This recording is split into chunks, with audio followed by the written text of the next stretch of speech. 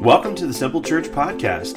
We'd like to thank you for taking a few moments out of your day to listen to what God is doing here in Reynoldsburg, Ohio. We hope today's message will be encouraging and uplifting to you.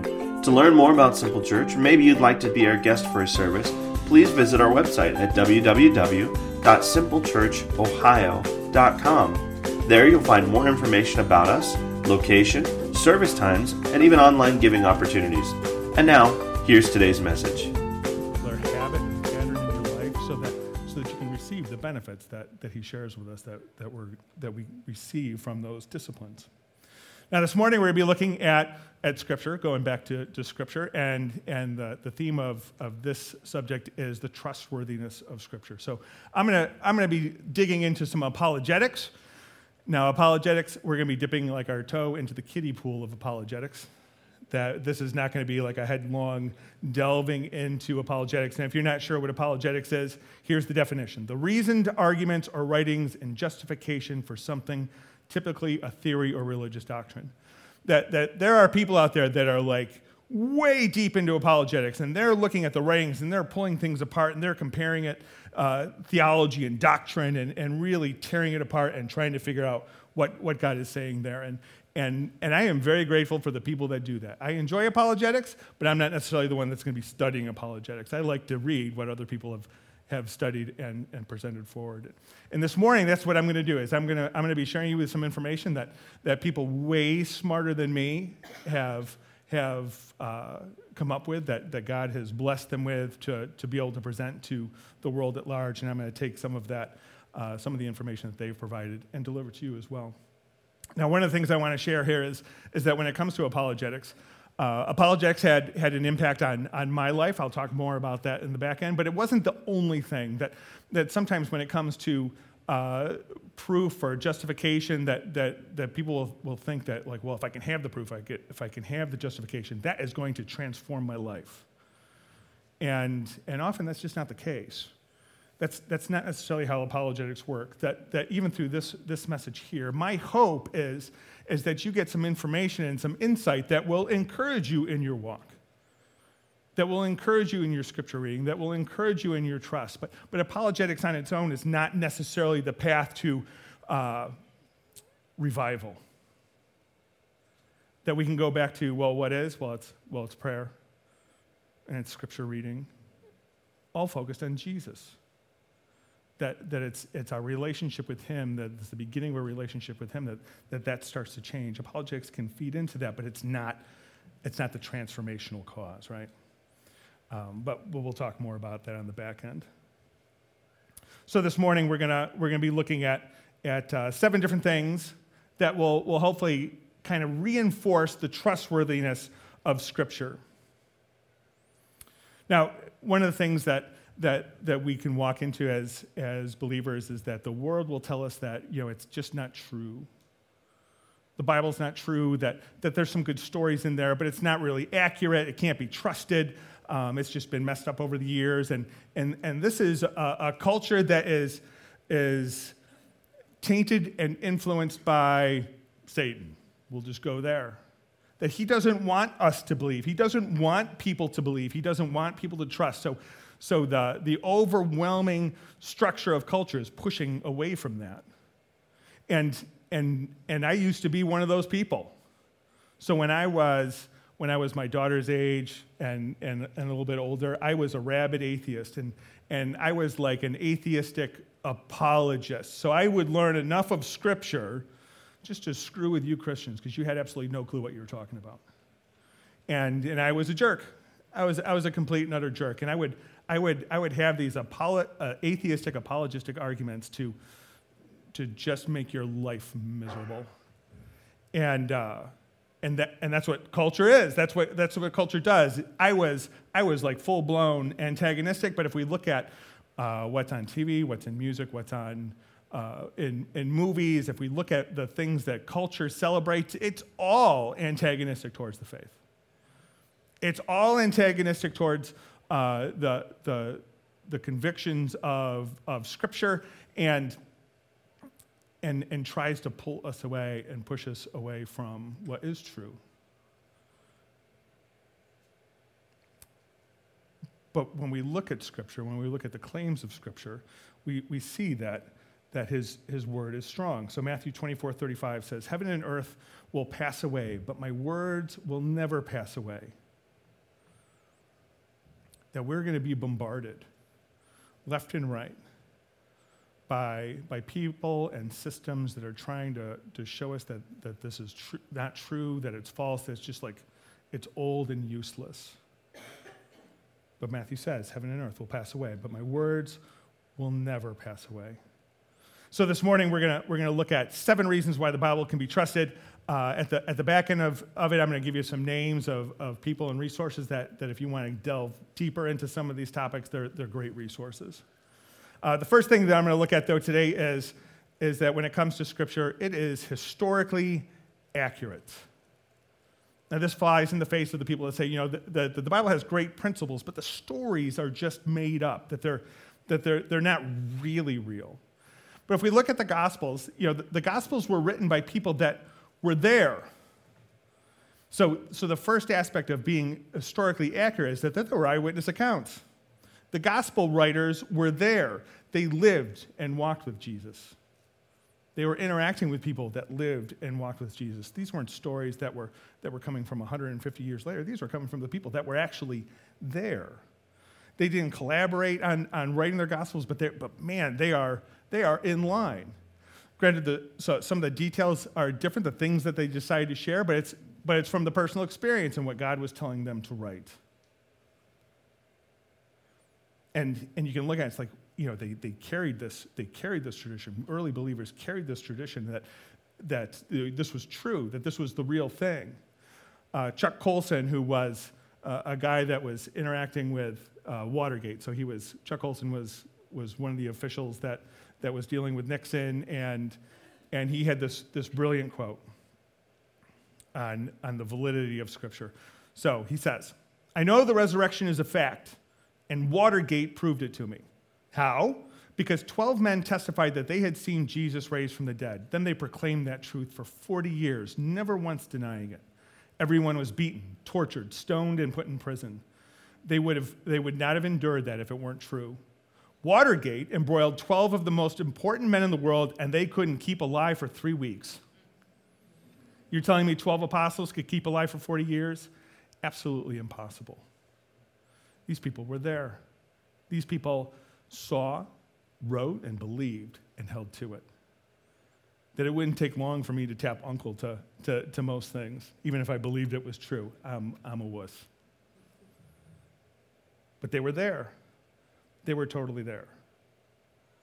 The second aspect of seeing something being historically accurate is that the information was recorded and copied with extreme care. So when we look at the Old Testament was, God gave it, the writing of the Old Testament and the management of the Old Testament to the Jewish scribes who were impeccable when it came to copying over the Scripture. So the Jewish scribes would take the first 5 books of the Bible, the Pentateuch, and they knew that first 5 books, not just word for word, but letter for letter. So they would write out all 5 books, and they knew what the middle letter was. They'd go to the middle letter, and then they would count both ways, and if the numbers didn't add up right, they chucked it and started over again. But they were precise. And we can look at some of the Dead Sea Scrolls, which is like the latest copy of the Old Testament that we have, and they can see it lines up perfectly. That there's no variation, that the concept that, well, it changed over the centuries is like, it's just not true. It's a myth. It is accurate. The third aspect is archaeological confirmation. Archaeologists are still excavating biblical areas, and they are finding areas that are in the biblical story, both in the New Testament and the Old Testament, that there are 53 Old Testament characters that have been confirmed archaeologically. King David, Nebuchadnezzar, Darius, there are all archaeological finds that support their existence. Now they're not going to find archaeological evidence of Jesus. Jesus was ultimately just a carpenter. He was a dude. They're not going to find, well, these were his shoes, or this was his thing. It's that's not there. But we're finding archaeological evidence to show that Scripture is is accurate. And they're continuing to find more stuff. There are some brilliant websites that show the finds that they've had. But it helps support that the Scripture is historically accurate. Next, Scripture is scientifically accurate. God is the God of the universe and creator of everything, and that means he created the laws of science and physics. He created the body and the stars, and what the Bible says in there can't be contradicted. However, what we see is historically, when it comes to the scientific aspects, that the science of the day was different than what was in Scripture. Now, science is constantly shifting. Science is constantly evolving. Nobody here who used a third grade science book when you were in elementary school, they're not using that same science book because it's changed. Things are different. That I'm going to assume the stuff that my daughter, who is in 9th grade, that her third grade science books are probably not being used anymore because things change. But when it comes to Scripture, it doesn't change. Psalm 148, 5-6 says, "Let every created thing give praise to the Lord, for he issued his command, and they came into being. He set them in place forever and ever. His decree will never be revoked." Science changes, but God's word doesn't. So I'm just going to look at some interesting tidbits of scientific information that has shifted a little bit. Raise your hand if you're a flat earther. No flat earthers here. Well, I got one pastor's daughter is a flat earther. So flat earthers are people that believe that the earth is flat, that it's not a globe. So flat earthers was a thing for a really long time. And it wasn't until like the year 1500 that shifted, that the mindset shifted that the earth was flat, where the consensus changed. But Isaiah 40:22 says, "God sits enthroned above the circle of earth, the sphere of earth, the globe of earth." That in Isaiah, God was saying, so look, it ain't flat. He wasn't saying that to deny flat earthers, but this is what was written, right? That we can look at, now, hindsight, that they were totally wrong, and Scripture was right. For many years throughout culture, different cultures and civilizations, the belief was that earth had to be held up by something. So the Greeks felt that the earth had to be held up by Atlas. The Hindus believed that it sat on the back of an elephant, which stood on the back of a sea turtle, on the back of a serpent, swimming through the waters. Egyptians, masterminds of engineering and architecture, thought it stood on 5 pillars. Now, what's interesting is that Moses, who wrote a huge chunk of the Old Testament, who was raised by Pharaoh, who was raised with Egyptian schooling and teaching, doesn't speak to that at all. That element doesn't come up in Scripture anywhere. But if we look at Job 26:7, where we see from the oldest book in the Bible, it says this: "He spreads out the northern skies over empty space. He suspends the earth over nothing." Suspended over nothing. How did Job know? God probably told him. He let him know. Hipparchus, this dude who lived about 150 years before Christ, he counted the stars. Guess how many he counted? 1,022. He declared there were 1,022 to be exact. And then 250 years later, a guy named Ptolemy proved him wrong. He counted 1,056. There were 34 more. That was the science. That was the belief. It wasn't for another 1,300 years later that Galileo, who invented the telescope, was able to look up in the sky and say, "Oh, there's more than can be counted." Fascinating, because in Jeremiah 33:22, it says, "The stars of the sky cannot be counted." Now, as I'm sharing this stuff, when it comes to the Bible has science in it, but it's not like a science workbook. That if you're going to be studying astronomy, you're not going to Scripture to figure out the deeper elements of astronomy. However, it's still speaking to it. It's still clearly speaking to it. In medical science, there's this dude named Hippocrates. He's considered the father of medicine in many ways, and he believed that diseases came from 4 things: black bile, yellow bile, phlegm, and blood. That those four things in the body were the cause of disease. And so with that mindset, their thing was bloodletting. So bloodletting is if you had a disease, they would drain you of the bad blood. They would try to get the bad blood out of you. George Washington actually died of complications from bloodletting. They had removed 40% of his blood. 40% because he was sick and they thought that was going to heal him. Which is just insane. But today we know the exact opposite is true, right? That when you're sick, what do you get? You get transfusions. You get blood. And Leviticus 17:11 says this, "For the life of the body is in its blood." That scripture still stands, even in these scientific areas. And one last historical comparison. So in the Middle Ages, the bubonic plague killed 1 out of every 4 people. 1 out of every 4 people alive died. There was no concept of contagion or germs, there was no understanding of that. Yet the Old Testament speaks to this and was in actual practice. In Leviticus 13:4 it says, "The priest will quarantine the person for 7 days." That we can see in Scripture that there is scientific reasoning for what was done and that it was a thing before anybody in that time believed that it was a thing, that the science of that day was against what Scripture was saying, and yet Scripture was true. Scripture is scientifically accurate. Next, it's prophetically accurate. Now, prophecy is an interesting aspect, especially if it's taken from the perspective of, well, God, that man just planned all these things out. Man just tried to figure this all out. But if we look at Scripture, there are over 1,000 prophecies in Scripture, over 300 just with Jesus alone. And the 300 prophecies of Jesus alone have come through. And they were specific. Where he would live, where he was born, that he would flee Egypt, that he would ride into Jerusalem, that there are very, very specific prophecies. David prophesied that Jesus would be crucified before crucifixion was a thing. That in David's time, crucifixion wasn't a thing. And yet, you can look in Scripture and see that he prophesied it. And then you start looking at the probabilities of any of this happening. So if you take a bag and you stick 10 coins in it, one of them is red, and you stick your hand in the bag, what are the odds of you pulling out that red coin?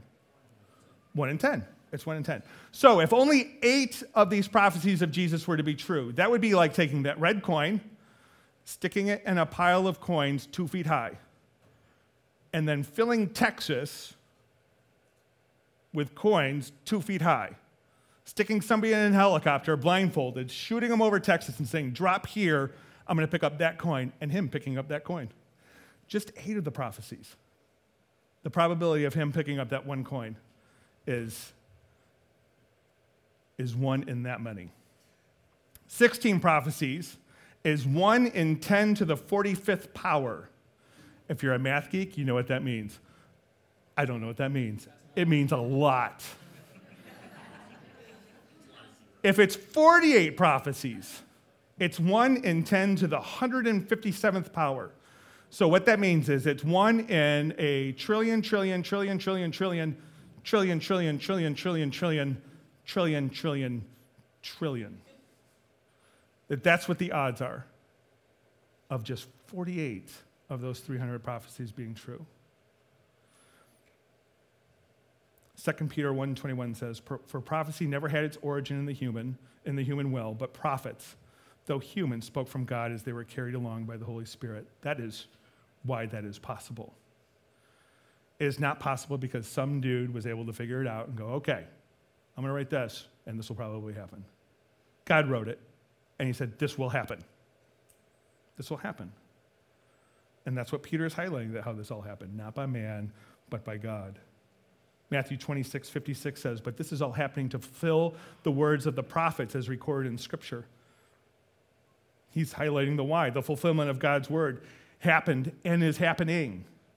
That some of these prophecies are still yet to play out. It doesn't mean that they're not true. It just means it's not time. It just means it's not time. Revelation 22:6 says, "The angel said to me, 'These words are trustworthy and true. The Lord, the God who inspires the prophets, sent his angel to show his servants the things that must soon take place. And listen, they are soon to take place. That our concept of time is not God's concept of time. And when we look at Scripture and we hear Paul speaking of, you are in last days, we are in last days. That our concept of days is different than God's concept of days. And all of a sudden, we might be at the last day. And these prophecies speak to them. And it has been accurate, up to date. It is prophetically accurate, and it is, sorry, I bumped along here. It is thematically unified. So the Bible is not written by one person. It was written by a number of people over a number of years and in a number of places. And yet, it all speaks to the same place. It all speaks to Jesus. Now, I'm not going to go into this deep because Aaron spoke to this last week. And if you weren't here last week and you want to hear more about how Scripture is thematically unified, I would encourage you to go back and listen to his sermon last week. It was excellent, and it will flesh this out a little bit more. But listen, Luke 24:27 says, and beginning with Moses and all the prophets, he explained to them that what was said in all the Scriptures was concerning himself. Jesus said, this is all pointing to me. All of it. Not just some of it. Not just the first 5 books. Not just everything except for Habakkuk. Well, I don't know what Habakkuk was speaking to, but no, it's all speaking to me. It all speaks to me.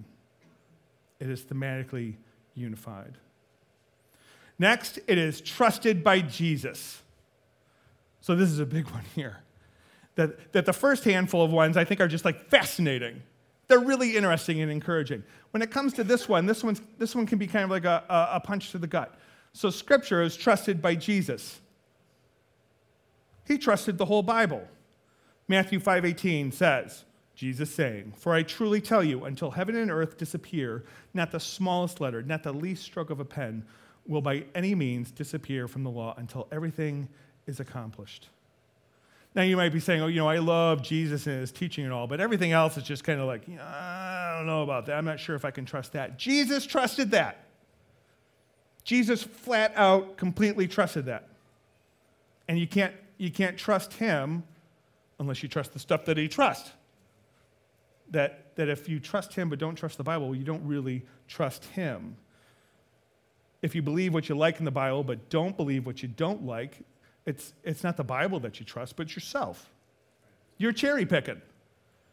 And that doesn't mean that you have to understand everything. I don't understand everything. Some of this stuff is really hard to understand. Some of the stuff is really hard to understand from a perspective of, I have absolutely no clue what that's talking about. And some of it's really hard to understand from, that one's really hard for me to be okay with.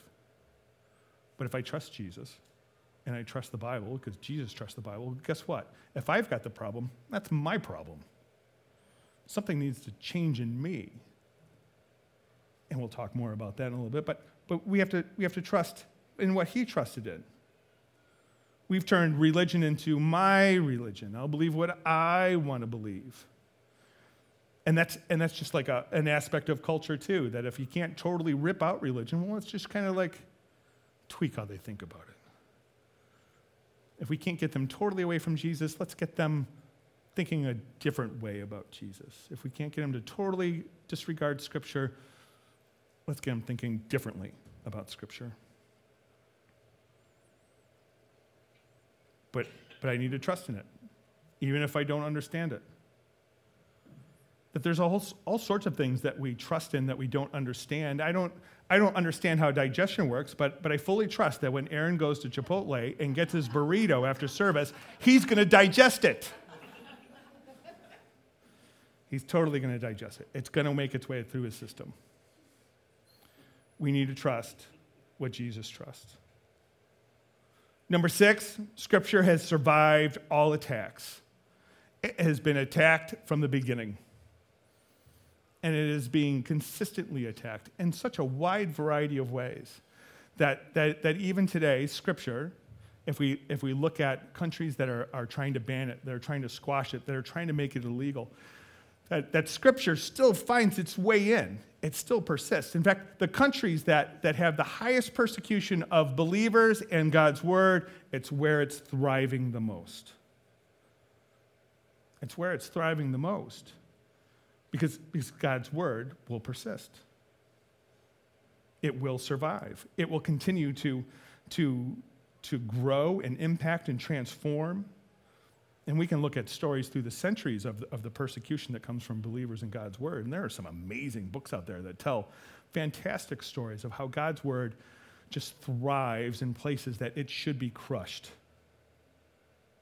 It should be crushed. And if we look at how many Bibles are out there, so there are over 6 billion Bibles that have been bought or given away. 6 billion.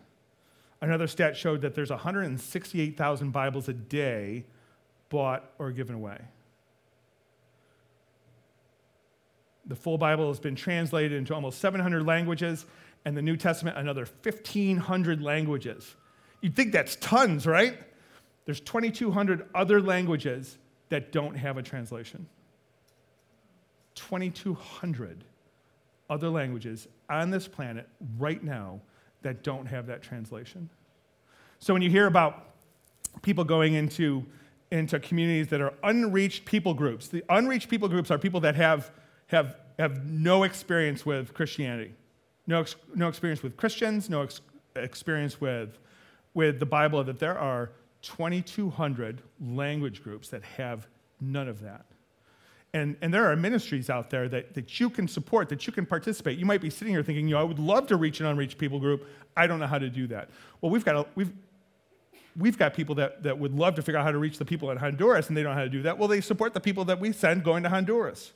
There are ministries out there that are looking for your support, prayer and financial support to help people get into these unreached people groups, to get Bibles translated into the languages that need it, because they understand the power that God's word will have when it enters a community. That you can see communities of people that just have little sections of Scripture that are radically transformed because God's word's been brought into their presence. There are opportunities for you to participate in that. And if that is something that you're into, I would highly suggest checking it out, searching that out. If you need me to help search some of those out, I would totally help you there. But know that God's word will survive.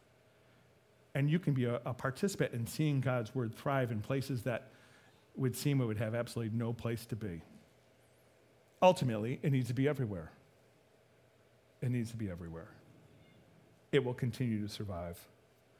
1 Peter 1:24-25 says, "The grass withers and the flowers fall, but the word of the Lord endures forever." You are not going to shut it down. They are not going to shut it down. And you can be a part of making sure that doesn't happen.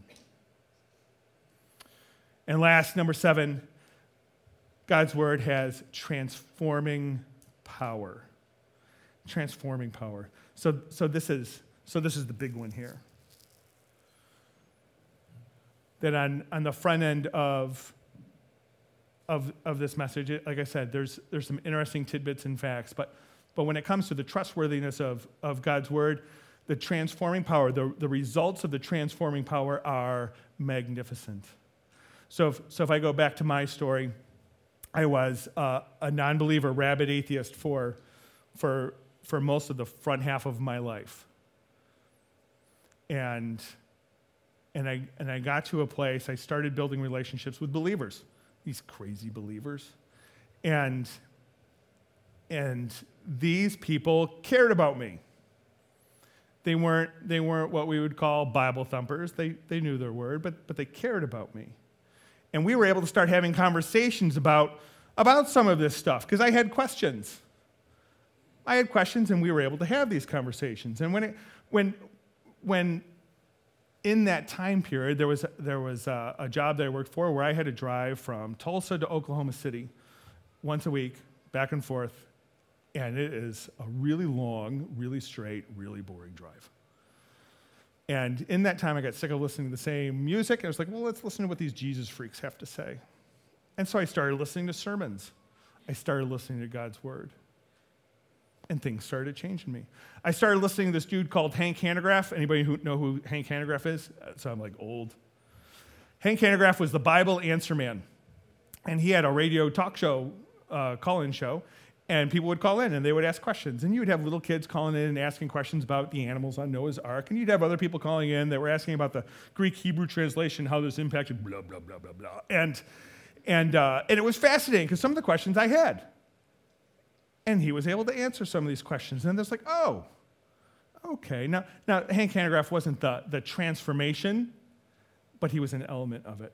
That the apologetics that he was presenting was not like, oh, here's the end-all, be-all, now I'm a believer, but it had some impact. It was the preaching. It was listening to God's word that was making the difference. And it was the people that were investing in my lives, in my life, that it was Tom Farrell and Joe Tierney, my baker and my boss, that were having these conversations with me, that were on the ball, that were ready with answers for their faith. And they were investing in me. It was the Roberto Castro people who were praying for me behind the scenes, people that I didn't even realize were having an impact until after I became a believer. It was my wife who was praying for me. That there were all these elements, but it was ultimately God's word. God's word had transformed these people, and in the process, God's word was transforming me. And my life is radically different now. I'm still kind of a jerk, but I'm not as much of a jerk as I was back then. That if you knew me back when I was 20 and you know me now, there is a significant transformation in who I am. And it's not because, I figured out how to do whatever. It wasn't the things of the world that was transforming. It was him. It was the power through his word in my relationship with Jesus Christ. And this is where we're all now. We're still being transformed. None of us are there yet. None of us are yet. I would so love to be there right now. But none of us are there yet. And we've still got to walk this path, knowing that his power is going to transform us, knowing that his word is strong and will live forever and will do something radical in us. And yet we still just struggle. We chase after the things that we think are going to transform us. We chase after money. We chase after stuff. We chase after titles or the right job or the right relationships, thinking that, well, this is what's going to make everything right. That this is the primary. This is the thing that we're supposed to do. And then when it comes to Scripture, I just don't understand how it's going to make everything right. So I'm going to chase after the things that I think will, the things that I believe will. That our religion is what I believe, not necessarily what Scripture is telling us. But Jesus says in John 8:31, if you hold to my teachings, you are really my disciples. Then you will know the truth, and the truth will set you free. That this is what sets us free. That the pain and the suffering that we're in, we'll understand better either how to deal with it or how to have it go away if we know his word. His word will transform us. And then my verse for the year. So I found my verse for the year, and it has all to do with understanding. So Mark 24 has Jesus saying this. Then he added, pay close attention to what you hear. The closer you listen, the more understanding you will be given, and you will receive even more. To those who listen to my teaching, more understanding will be given. This is what we want. This is what we're praying for you as leaders. This is what we pray for the church, is that you will understand more, that you will listen to him more. And the way to listen to him more is through your prayer, one, but in his word. That if you're not in his word, guess who you're not listening to? You're not hearing him speak. You're not seeing it clearly, that you're not going to understand. He wants you to understand. He wants you to understand so that you can receive even more and that you can understand even more. That this is the path of transformation. But he goes on. But for those who are not listening, even what little understanding they have will be taken away from them.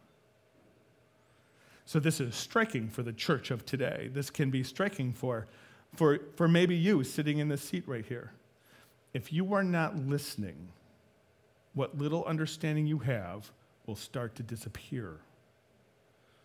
You will be swayed. Your mindset, your heart set, your spirit set, your path will end up going in a direction that ultimately you don't want it to go, whether or not you can think of it that way or not. It's going to go in a direction that you want to go, and then you're going to start doubting more and more, stepping further and further away, suffering more and more, thinking that what you're chasing after is going to get you closer and closer and closer to what it is that you really want. And it's not necessarily a big marathon race, a sprint to the end. It's just like one other step and another step. And where you were is like way over there now. Then instead of being in his light, I'm over here in the dark, and that's just where I'm stuck now. But he wants you close to him.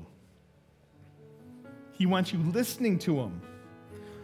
He wants to give you understanding. It's not like he's holding it back and making you jump through hoops, and like if you do the right thing, here's a little bit. It's like here. It's right here. Look here. Listen here. Follow here. Be obedient here. Discipline yourself to stand here. And those are wretched words, discipline and obedience. Yeah. Discipline and obedience. But discipline and obedience gets us places. If we look from a worldly perspective, so my daughter's sitting over here, and this morning from 8 to 10, she went to tennis practice. So she did a tennis clinic Sunday morning. On Friday night, she did a tennis clinic from 4 to 6. On Tuesday, she'll do a private lesson, and good grief, we'll probably squeeze in another hour of tennis in there somewhere. That there is a focus of discipline. And where that's going to get her is to beat her, if she was competing next year, in tennis. That she's got a focus of discipline. She's spending time listening to her coaches. She's investing the time and energy and mindset into learning how to be a better tennis player. And she will benefit from that. She will grow. She will become better. She will understand why she has to do these things to make the serve harder, hit faster, and just be better. I was picking on Jason Woodland this morning because he was over there, and he just looks so buff and beautiful. I totally have a man crush on Jason Woodland. But that doesn't come by accident. That does not come by accident.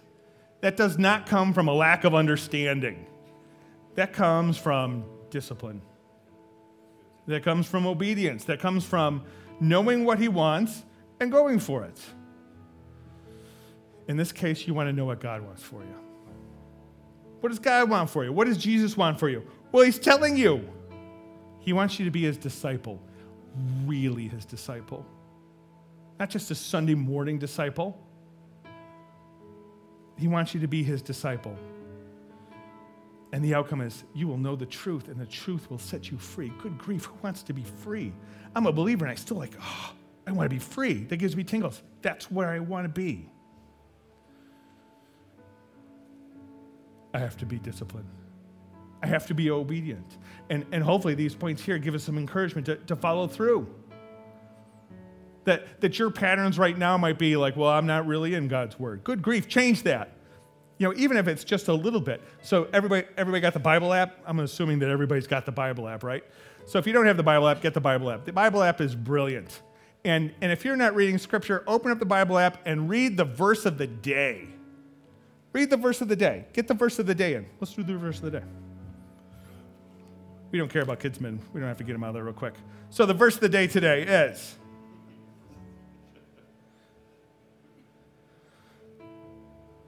For the kind of sorrow God wants us to experience leads us away from sin and results in salvation. There's no regret for that kind of sorrow. But worldly sorrow, which lacks repentance, results in spiritual death. Well, I didn't see that one coming.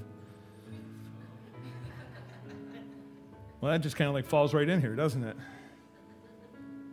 For the kind of sorrow God wants us to experience leads us away from sin and results in salvation. There's no regret for that kind of sorrow, but worldly sorrow, which lacks repentance, results in spiritual death. Pay close attention to what you hear. The closer you listen, the more understanding you'll be given, and you will receive even more. But for those who are not listening, even what little understanding they have will be taken away from them. Even if you just read that verse and contemplate it for a couple of minutes, if you're not doing anything else, there's your first step. There is your first step. And if you're doing that, then your next step is more. The next step after that is not 15 chapters a day every day for the rest of the year. It could be like, I'm going to focus on Ephesians. I'm going to read that this week. The plea is, good grief, do something. Do something and make that a habit. Do something and make that a pattern. And then do a little bit more. It's not a sprint. It is transformation. It is transformation.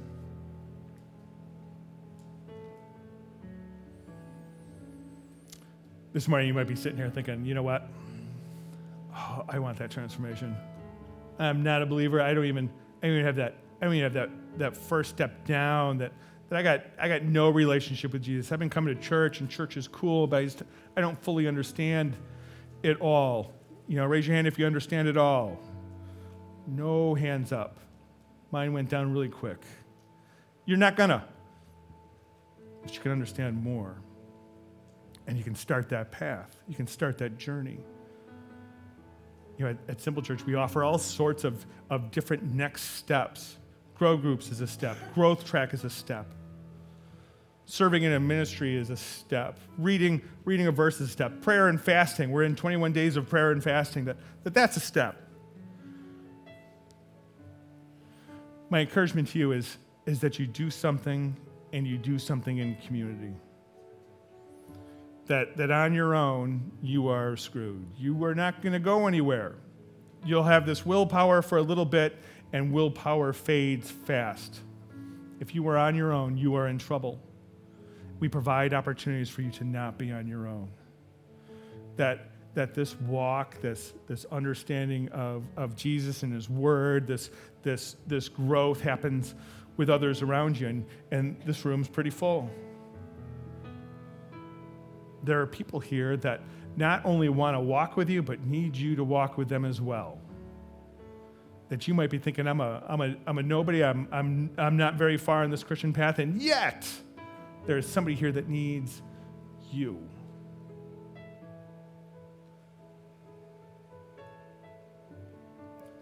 Plug in.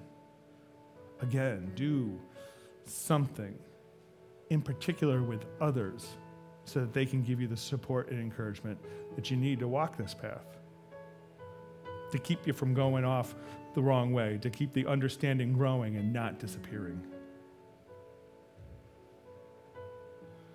But first, that first step might be coming to Jesus, having your coming to Jesus moment, that it's like, okay, so today I take the first step of confessing and believing, confessing Jesus Christ as Lord and Savior, and believing that, okay, he is who he said he is, and I'm going to move in this direction.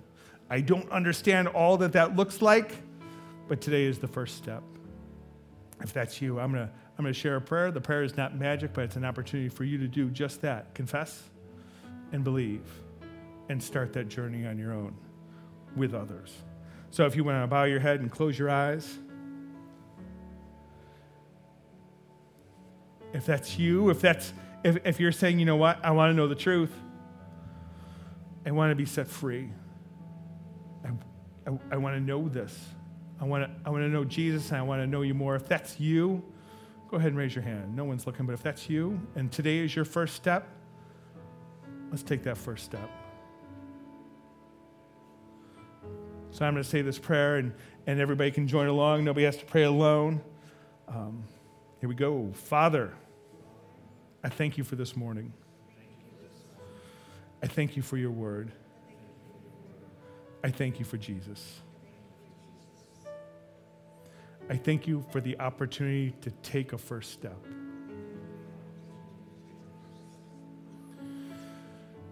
Please be with me as I walk this path, and that you give me understanding and set me free. It's in Jesus' name I pray. Amen.